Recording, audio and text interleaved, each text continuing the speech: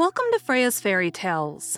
We believe fairy tales are both stories we enjoyed as children and something that we can achieve ourselves.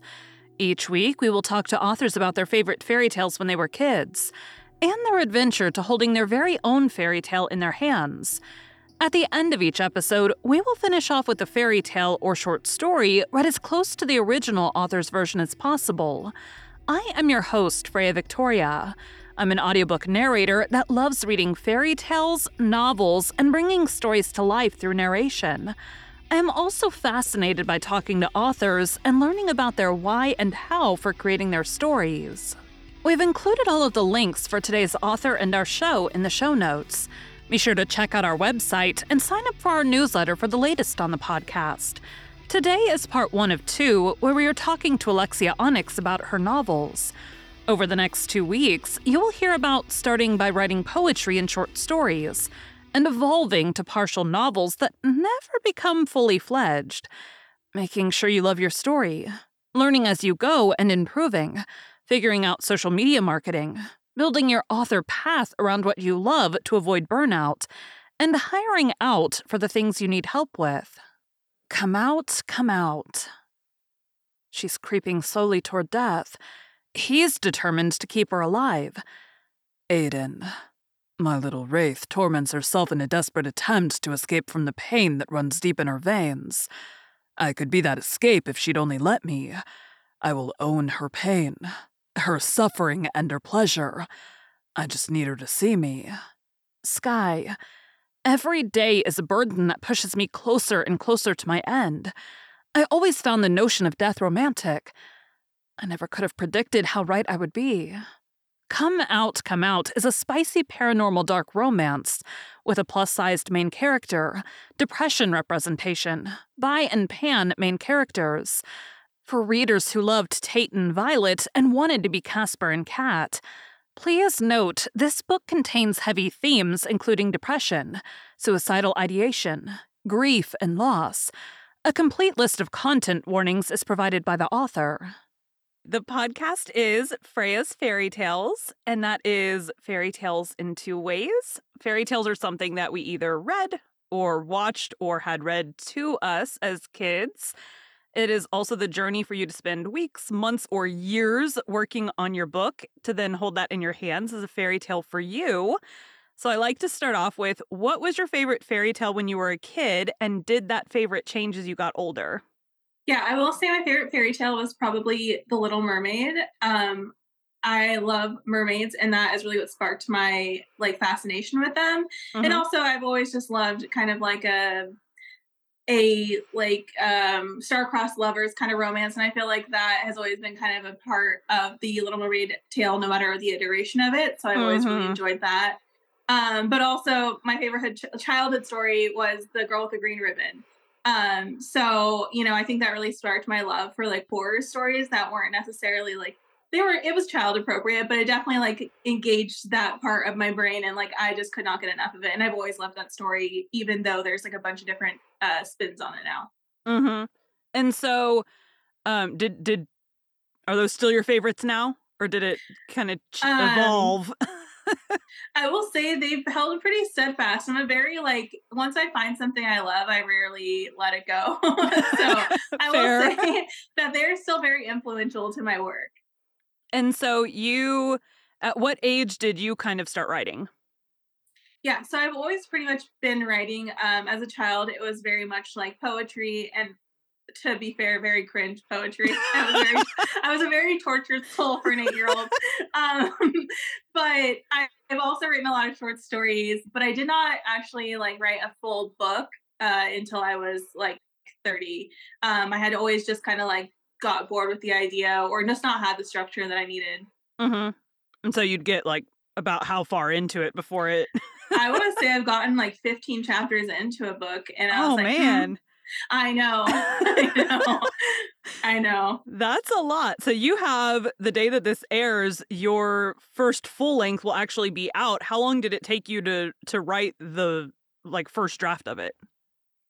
Yeah, so The actual drafting didn't take very long because I started working on this story idea probably almost a year and a half ago now, but it has drastically changed from what it was going to be. But I had the idea, but I was working on other stuff for another pen name that I have. So I had put it on hold, locked it away. I was like, you don't have time for this. And then when I came back to it, it was like I had so much time to kind of mull it over in my head that when I Mm-hmm. started drafting, I would say it only took me about 2 months to draft it. Yeah, I was gonna say I thought you had another pen name because I'm pretty sure I follow both of them. Yeah, you do. Yeah, I do. And Surprise. I saw and if you don't want to connect the two, we don't have to say what the other one is, but I saw the cover for this one that's coming out today, and I was like, oh my gosh, that looks so cool. I Oh, love thank the you. cover of it. Thank you. Yeah, I had a cover designer in mind, like literally since this first second I thought of this book idea. I was like, I have to have this cover designer. I don't care how long I have to wait. I will put the book off. Mm-hmm. So I got on their wait list like over a year ago. Oh Um, gosh. yeah, but it was so worth it to me because I knew that they would get not that it's like a novel concept or anything, but I knew that they would get like the elements that I wanted. And I just love their covers, like for every book that they do are like some of my absolute favorites. And they happen to be a lot of my favorite books too. So I was like, I have to launch this on the right Mm-hmm. like cover. I was like, I just really want that. So thank you. I really appreciate it. That's funny. I have for my own book is launching in a couple weeks, Oh, and there was like congratulations. there was like one section in there where the editor like tried to remove. I thought this was the coolest thing ever, but I was like, there's a chapter about like little drummer boy, and so he's like, leading them into battle, doing his little drum. And so I made this like drum beat kind of language thing where like different sets of drum beats Oh, mean cool. different things. Like, the archers need to come forward or get ready to shoot or like whatever. The sword people needs to go do sword things. I don't Yeah. I write the words. I don't talk very well, okay? Fair, fair. and so and so I wrote like this language and my editor like tried to change like all this language and I'm like, "But no." And I had to rewrite the language because I had a friend of mine like make the audio clips for the drum Mhm. beats for the audio book. And so I rewrote what was in the book to match the actual Oh, audio that's smart. version. And she was like, "But does it have to match?" And I'm like, "Yes. Yes, it does. It has to be the way that I want it to be because that's the Yeah, way that I fair. want it. If people I skim over mean, it, that's fine." I think that's just always like a thing as being an author. There will always be things that you love in your story that, like, even if no one else gets it, you need it there. Like, you want Yeah. it there, you love it so much. Like, I mean, I definitely believe in like killing your darlings to an extent, but like, there are just some things where it's like that holds like a lot of meaning or value, or like just something you absolutely love that you're not willing to part with. And I think like there are people who get it, but always like keeping those little parts for you, I think doesn't. I think it's important to do that for yourself because, like, at the end of the day, like at least for me, like I am what my target audience when Mhm. I'm writing, and I Right. want to love my books like for the long term, you know? Mhm. Well, and I'm kind of like too, like, imagine down the road, I have super fans and they're like 5 books later, they're like, "Oh, that's the drum beat for whatever." That's actually really cool to think about. So, everything that I do, I'm like, "It may be garbage." So far, nobody has hated it, but I'm like, "It may be garbage and everybody may hate it, but I like it." And that Yeah. makes me want to actually, like, promote the book and do what needs to be done, Yeah. so I mean, honestly, like that's something I think that like you don't really realize until you're like in the thick of being an author is like you have if you don't like your book, that baby is going nowhere. Like you're not going to promote Right. it. It's so hard to get yourself to promote a book that you love. I can't even imagine promoting something I didn't because it's so hard to like take the time, find the energy, get inspired, like it's important to love Mhm. your own stories. So this is not your first book, so let's focus on your first books for a while. How has your process changed from, like, your first pen name and getting started and launching books like that? Like, when you first got started, did you know to, like, get an editor or anything like that at the beginning? Like, what did you do with those first ones? Yeah, so I had been on Book Talk for a while before I published. Like Okay. I was on here to like connect, like to read and like have friends and stuff. But I also like as soon as I got on Book Talk, I realized like, oh my gosh, this is what's gonna propel me to become an author. Like I could feel like the Mhm. energy in the community. I was like, this is what it's gonna take to like make that act like make me stop quitting halfway through a book, you know? It's gonna So inspire you. yeah, so as soon as I realized that, I started following a ton of authors, a ton of like editors, just people in the industry, narrators, cover designers. I just started following anyone I came across that I liked in the industry because I was like, okay, this I need all this knowledge, so I might as well just be passively consuming it until I'm ready to start. Right. So by the time I was actually ready to publish, I had a pretty decent understanding of the process and what I needed to do. So I did have editors. I did have professional services done for it. I will say though, like my process has changed a lot as far as like speed, as far as like for sure the speed thing. Like my first book took me so long to write, and now I can also switching genres helped a lot. So I'm much more naturally inclined to writing like romance than I am like fantasy. So it's a lot faster for me to write. But yeah, my process has changed. Also, the way I deal with professionals, the way I find people to work with. Because I definitely have had my share of like speed bumps and like not great experiences. I think you just need to like put your toe in the water and see what's going to work for you and what won't. So now I think I also have like a much better idea of like what my goals are, what to avoid. So I've learned a lot in like 2 years, honestly. Yeah, that's a lot of, same for like following other professionals, and narrating for me was the thing that inspired me to get back into writing, because I would get like 1 or 2 chapters written and then it would fall away for me. Yeah. And so like narrating was the thing for me when I got started in narrating. It was like partly selfish because I was narrating a lot of nonfiction and I wanted to narrate fiction. So I was like, I'll just write it myself. Yeah. And now I narrate pretty much exclusively fiction, but I still want the stories that I want. So, but yeah, I do the same. I started a podcast to help get tips and tricks. Yeah, I mean, I feel like honestly, that's like one of the best things about this community is being able to find people to kind of like trade knowledge with. Because otherwise, I think it would be really difficult. Like anytime a new author comes to me and they're like, I need help getting started, I don't know what to do. I'm like, follow people and listen to what they have to say and then pick and choose what you're going to listen to. But like, get a lot of perspectives, immerse yourself in the community. I think that's really the best way to go about it. Yeah, definitely. Definitely. And it's so true too. Like one author may have, a bunch of advice that works for you, or they may have a bunch that does not work for you, but there may be those little tiny pieces where you're like, oh, that makes sense. Yeah, So, exactly. Exactly. and not only just following them, but also like I have recently I've messaged a bunch of authors recently trying to like get all the things like ready to go for the book. And so the fact that I've been like commenting on their posts and liking their posts and like, conversing with them, some having them on the podcast, I can ask them these weird off the wall questions.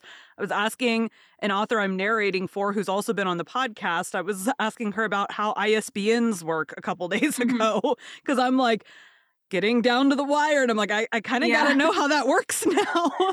I sent a message to, now this would be the one exception. I had never talked to, is it Callista Neath? I think that's how you I say her think name. so. I had Yeah. never talked to her ever, but she does the most beautiful PR boxes. So I messaged her out of the blue Yes. and was like, can you please tell me where you get those from? So Yeah, they're incredible. they are so willing to answer questions, even if Nicole York has answered a bunch of stuff for me. And I'm just like, I try to kind of spread out the questions so that Yeah. it's not, Yes. not one poor author having to answer everything. But if someone's really good at something, why not ask them how they did it or whatever? I haven't had a single one be like, I'm not going to tell you. So, Yeah, honestly, everyone's very like willing to share their knowledge and like their resources or even like their suppliers or the people they work with. Like it's really nice to know that most people are like very supportive and open to their mhm. fellow authors, like or any creators in the community, honestly. So since you were kind of like watching what everybody else was doing, I'm sure your journey is going to be a little bit different from like people who published out of the blue and had no idea at all what they were doing ahead of time. So you got your first book done. Did you go like the alpha reader, beta reader, that kind of route, or did you just go straight to a like paid editor? So previously with my first couple works, I had gone deb editor, then beta readers, Hmm. then editing, then arc readers. But I've started using some trusted alpha readers for the last couple things I've worked on, and that's been really helpful. It's just really hard for me because my writing process is very odd. I For most people, I would say it's not really ideal to read the books the way I write them until they're like really ready to go, basically, because I call it like the cake baking method. I Okay. like my first draft is like very bare. Like I get through the scenes, I have like the basic dialogue down, but there's not like a ton of depth. And then each time I go through it, there's like more and more depth. But like with an alpha reader, they probably get my second draft.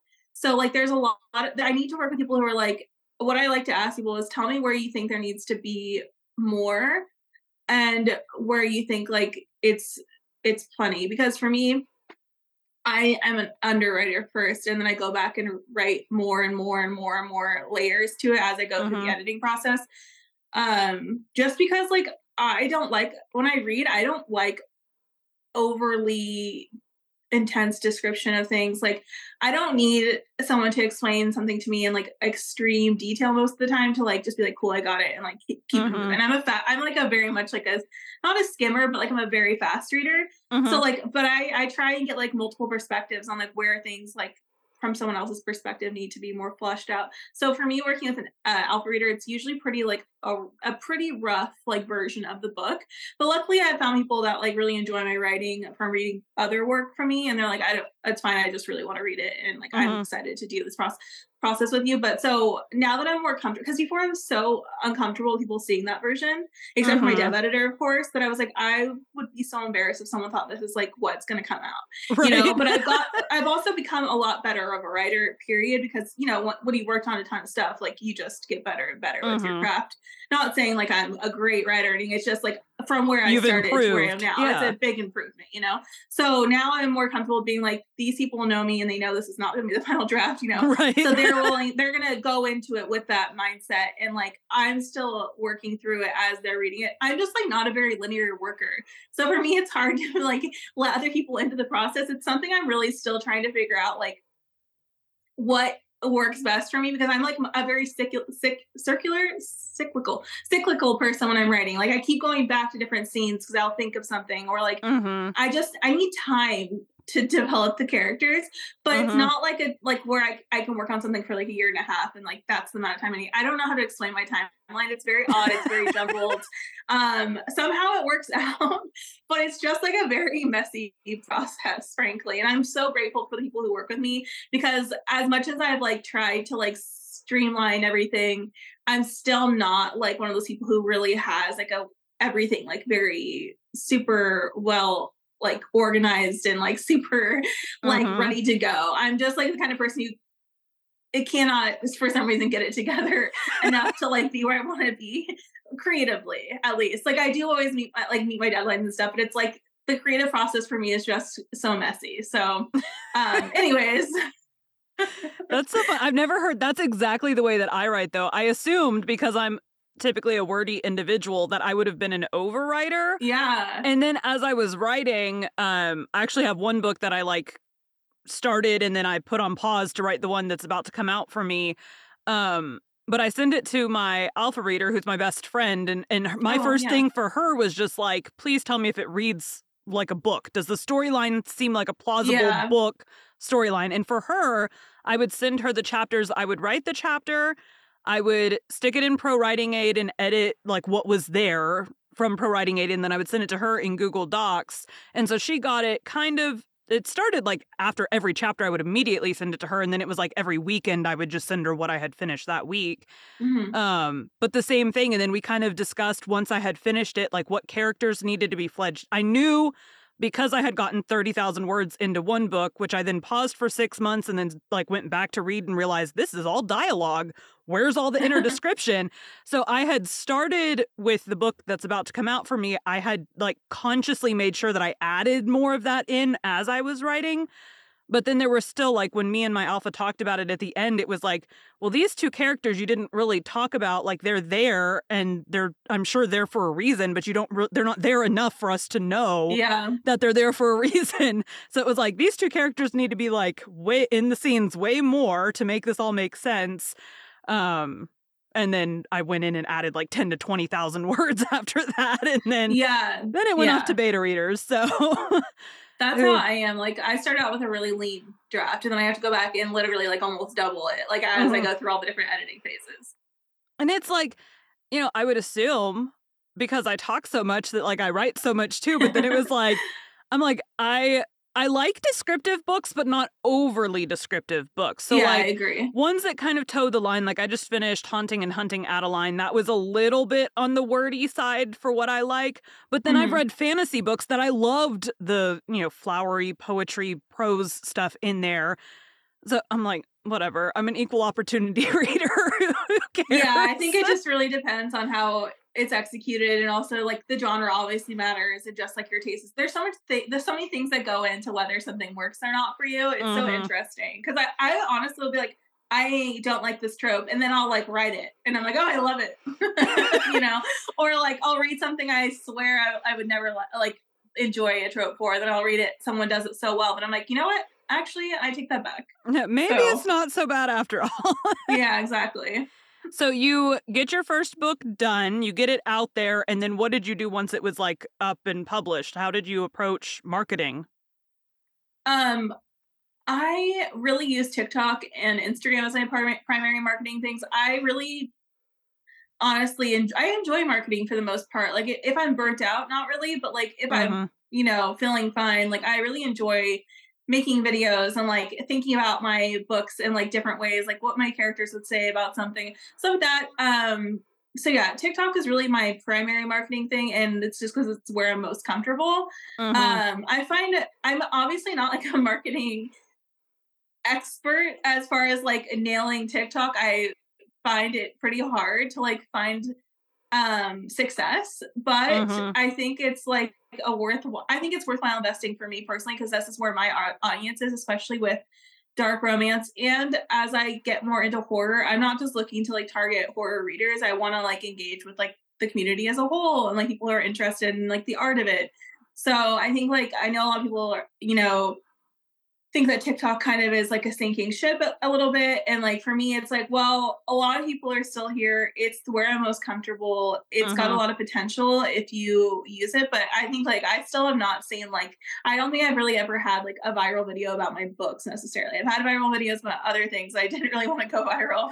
But so Of course. I've hidden them on my accounts. But like I still have not figured out like that special like recipe. Mm-hmm. But yeah, so mostly just social media is where I market. And I feel like I try to find a balance between like talking about my book and then like peeking to other interests people might have. Like, Mm-hmm. talking about things I like, or relating my books to other interests, or like sharing book recommendations that like tie into either my books or my genre or like my interests. So I try and like not go too hard with the marketing like Mm-hmm. constantly. Like with a new pen name, I think it's been a little bit harder because like I'm towing the line of like not an anonymity. Oh my gosh, this is the hardest word for me to say. Anonymity. Oh my god, I can't. You know what I'm trying to say? Like being anonymous ish, like not tying it Yeah. back to my other pen name. So it's hard because that pen name is so much like the whole brand is me.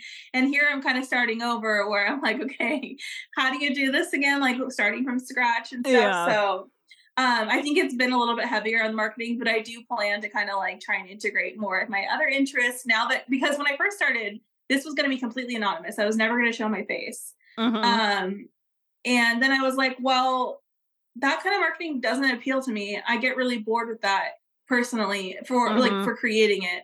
And um, from what I've experienced, like most people on my other account follow me because they like me as a person and Mm-hmm. like seeing me presently. So I don't think I could replicate that interaction, that success that I've had there without doing that here. So I've just kind Right. of been like keeping them separate for work reasons and stuff. But like at the end of the day, like showing my face and like engaging with people directly is just a lot easier for me. So Mm-hmm. we'll see how it all plays out in the next couple years. Yeah, I kind of, for TikTok, I show my face, but I use everything under not my legal name. So, like, on other Hmm. platforms that, like, I have, family and friends that are on the other platforms, I do not show my Freya face over there. I do, pictures and graphics and things like that over Yeah. there. Or I'll do videos, like I'll use Canva and make, some kind of videos or whatever. I just don't do like I do not cross post the TikTok videos to over there because I'm like, I had one of my other pseudonyms. So one of my family members found it and was like, "Is this?" And then tagged my real name. And I'm like, I had to Oh my message her and be gosh. like, "Can you please untag me?" Oh my So gosh, that's my nightmare. she likes that particular one is like what I started narrating under, and I have Mhm. another podcast under that one, and that's like the nicer one that I did tell everybody about, but that doesn't mean that I want the whole world to see my legal Yeah, name tagged in it. So she was like, of "I'm so course, yeah. sorry." And she still sees my reels and she still likes them and all that, and that's fine, but I'm just like, just don't connect, don't make it easy for people to find the two are Right. connected. So, Exactly. Yeah, same for me. I don't show my face on Instagram, at least not right now, because it does recommend it to so many people who follow me on my personal account, like not even my mhm. author account, but my like legal personal account, because obviously it's on the same phone number, same Wi-Fi, and so Right. people. So it started. I mean, actually, my mom found it because of that, and Oh well, years no. before I really started posting, because she follows my other author stuff, at least on Instagram, where I keep it slightly more like friendly for my mom to see. Like TikTok Yeah. is really like no holds bar. But yeah, so my Instagram started recommending it to people who follow my personal account. And I was like, okay, so like this is just not a place where I can safely show my face until I figure something out. But yeah, so for same for me. Yeah, I just this week, my mom and my sister helped me pick the Freya Victoria name. Mm. So they know what it is, and my mom listens to my other podcast. I don't think she listens to this one. I don't know. But she told me on my birthday that she was going to buy my audiobook of my book with spicy content in it that I'll be narrating. And I'm Oh like, my gosh. Mom, you know that there's like sex scenes in there, right? And she's like, "You're my daughter. You didn't write it. You didn't write it." And I'm like, "But I'll literally be narrating it too." Like, Yeah. I'm like, Oh "Hey, my you do gosh. you." But then this week, my PR boxes came in and she happened to be here and I was like showing them to her and she's like, "I'm just, the mom thing. I'm so proud of you." Um, she's like, "Can I promote it on my Facebook?" And I'm like, "No." I'm like, she's like, "But I don't have a whole lot of church people on there." And I'm like, "The problem is that I have not connected the two. I have Yeah. never connected my other name. I have connected to my legal name. Like people that know me in real life know that one. Hmm. This one I have kept very far away. There's a handful of people that know, and I would rather it stay that way as long as humanly possible." Yeah, So, no, I totally get that 100%. I would be absolutely mortified if my mom ever read anything I read with this pet name. Like I let her read my other stuff and she doesn't read the spicy parts anymore because she tried to and well, I told her not to. She was like, I don't care. I'm an adult, and I was like, okay, well, you're the one who's gonna have to deal with that mentally. So she like started to, she's like, I couldn't do it. I just kept picturing you. I was like, that's literally the grossest thing I've ever heard. Then my grandma, so I sent my grandma like an edited copy. Like I literally tore out the spicy scenes and she had to wait for me to finish, like to get it, like to get my author copies to send her one. She did not wait. She is the most stubborn woman. She got a copy and just decided to start reading it. Like literally within like the first couple chapters, there's spicy. And she was like texting my mom. She's like, I cannot believe I was wrote this and all this stuff. And I'm like, okay, well, I told you not to. So and I texted her like, look, if you don't put that book down right now, I'm gonna charge you for a therapy bill for me having to figure that, like, to have to like deal with you reading this, because I was like, it was way spicier than the first one, and so because it's not just like typical stuff. There's definitely like kinky inspired things. So I was like, please don't read that. I don't need you. Please don't. She reads like she's always like, I read romance. I've been reading romance before you were born. I was like, yeah, your romance books are a very different brand than what is yeah. currently popular in romance. I'm so sorry to tell Yes. you, but I need you to know that this is gonna shock you into next century. And so finally she put it down. She said, I skipped the spicy parts. I just whenever it would get any kind of heat, I would just skip it. And I was like, sure, whatever. We never need to talk about this again. Yeah. So Don't ever tell me. Don't ever yeah. tell me. Yeah, Yeah. my brother-in-law was one of my husband's brother was one of my beta Mhm. readers. And so this first book is a slow burn. I was like, I wanted at least 5 people's eyes on it because I wanted a range of Yeah. opinions. His copy, I had a note just before. It's a very slow burn, like 4 chapters, 5 chapters before the end, before anything ever happens. And so I like had a note in his copy, like sex scenes past this point. If you go past it, that's on you. And I had warned him ahead of time and he was like, just don't tell me if you're putting stuff you and my brother do in there. So Oh no. I'm like, I'm like, I will never tell you that, ever. I never would tell you that. So, but the note, he said he just kind of skimmed through it, so he didn't beta read those chapters, but everybody else did. So I'm like, fair enough. Yeah. He will no longer be beta reading for me though. So I was like, I have enough other people now that we're good. Yeah, my little sister, we're super close, but she, I wrote like a holiday, like erotic romance for a anthology that I did last year. And she was like, is it erotic or is it spicy? Or is there like actually a plot? And I was like, well, there's things happening. There's a plot, like, but it is super spicy. It's only like, a couple chapters. It's short. And I was like, so, the ratio is high.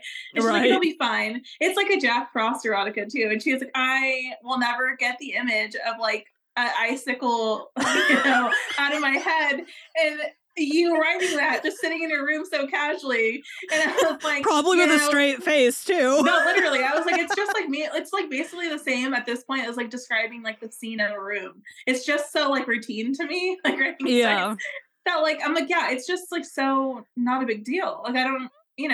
And she was like, yeah, I probably won't be reading any more of your romance books. So. And she's like, I'll buy them, but. Yeah, I'll buy them to support you, but.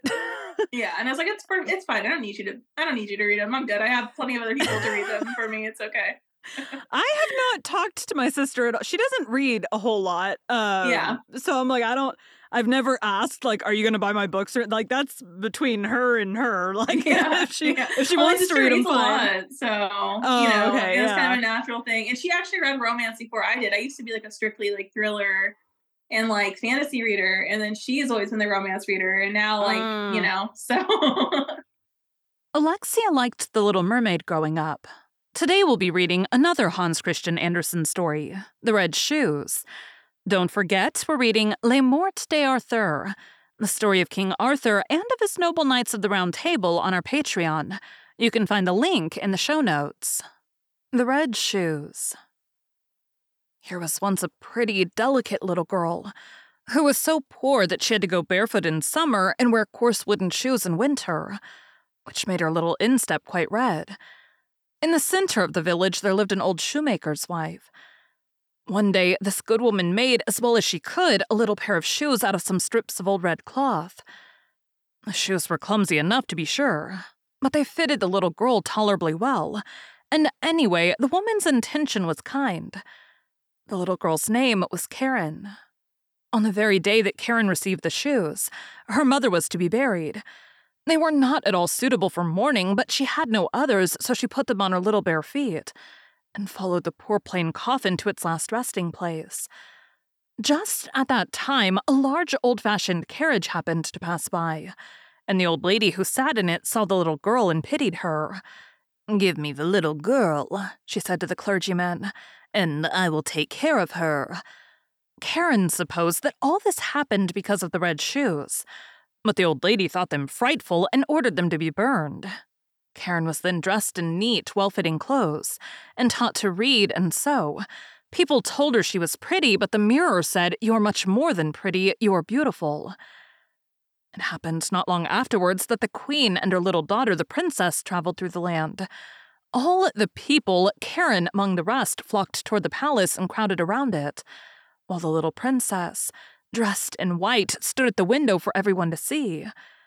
She wore neither a train nor a golden crown, but on her feet were beautiful red Morocco shoes, which it must be admitted were prettier than those the shoemaker's wife had given to little Karen. Surely nothing in the world could be compared to those red shoes. Now that Karen was old enough to be confirmed, she of course had to have a new frock and new shoes. The rich shoemaker in the town took the measure of her little feet in his own house, in a room where stood great glass cases filled with all sorts of fine shoes and elegant shining boots. It was a pretty sight, but the old lady could not see well and naturally did not take so much pleasure in it as Karen. Among the shoes were a pair of red ones, just like those worn by the little princess. Oh, how gay they were! The shoemaker said they had been made for the child of a count, but had not fitted well. "Are they of polished leather that they shine so?" asked the old lady. "Yes, indeed, they do shine," replied Karen. And since they fitted her, they were bought. But the old lady had no idea that they were red. or she would never in the world have allowed Karen to go to confirmation in them, as she now did. Everyone, of course, looked at Karen's shoes, and when she walked up the nave to the chancel, it seemed to her that even the antique figures on the monuments, the portraits of clergymen and their wives with their stiff ruffs of long black robes, were fixing their eyes on her red shoes. Even when the bishop laid his hand upon her head and spoke of her covenant with God and how she must now begin to be a full-grown Christian, and when the organ pealed forth solemnly and the children's fresh, sweet voices joined with those of the choir, still Karen thought of nothing but her shoes. In the afternoon, when the old lady heard everyone speak of the red shoes, she said it was very shocking and improper, and that in the future, when Karen went to church, it must always be in black shoes, even if they were old. The next Sunday was Karen's first communion day. She looked at her black shoes and then at her red ones, and again at the black and at the red ones were put on. The sun shone very brightly, and Karen and the old lady walked to church through the cornfields, for the road was very dusty. At the door of the church stood an old soldier, who leaned upon a crutch and had a marvelously long beard that was not white but red. He bowed almost to the ground and asked the old lady if he might dust her shoes. Karen, in her turn, put out her little foot. "Oh, look, what smart little dancing pumps," said the old soldier. "Mind you do not let them slip off when you dance." And he passed his hands over them. The old lady gave the soldier a half-penny and went with Karen into the church. As before, everyone saw Karen's red shoes, and all the carved figures too bent their gaze upon them. When Karen knelt at the chancel, she thought only of the shoes. They floated before her eyes, and she forgot to say her prayer or sing her psalm. At last, all the people left the church, and the old lady got into her carriage. As Karen lifted her foot to step in, the old soldier said, "See what pretty dancing shoes." And Karen, in spite of herself, made a few dancing steps. When she had once begun, her feet went on of themselves. It was as though the shoes had received power over her. She danced round the church corner. She could not help it, and the coachman had to run behind and catch her to put her into the carriage. Still, her feet went on dancing, so that she trod upon the good lady's toes. It was not until the shoes were taken from her feet that she had rest. The shoes were put away in a closet, but Karen could not resist going to look at them every now and then. Soon after this, the old lady lay ill in bed, and it was said that she could not recover. She had to be nursed and waited on, and this, of course, was no one's duty so much as it was Karen's, as Karen herself well knew. But there happened to be a great ball in the town, and Karen was invited. She looked at the old lady, who was very ill, and she looked at the red shoes. She put them on, for she thought there could not be any sin in that, and of course there was not, but she went next to the ball and began to dance.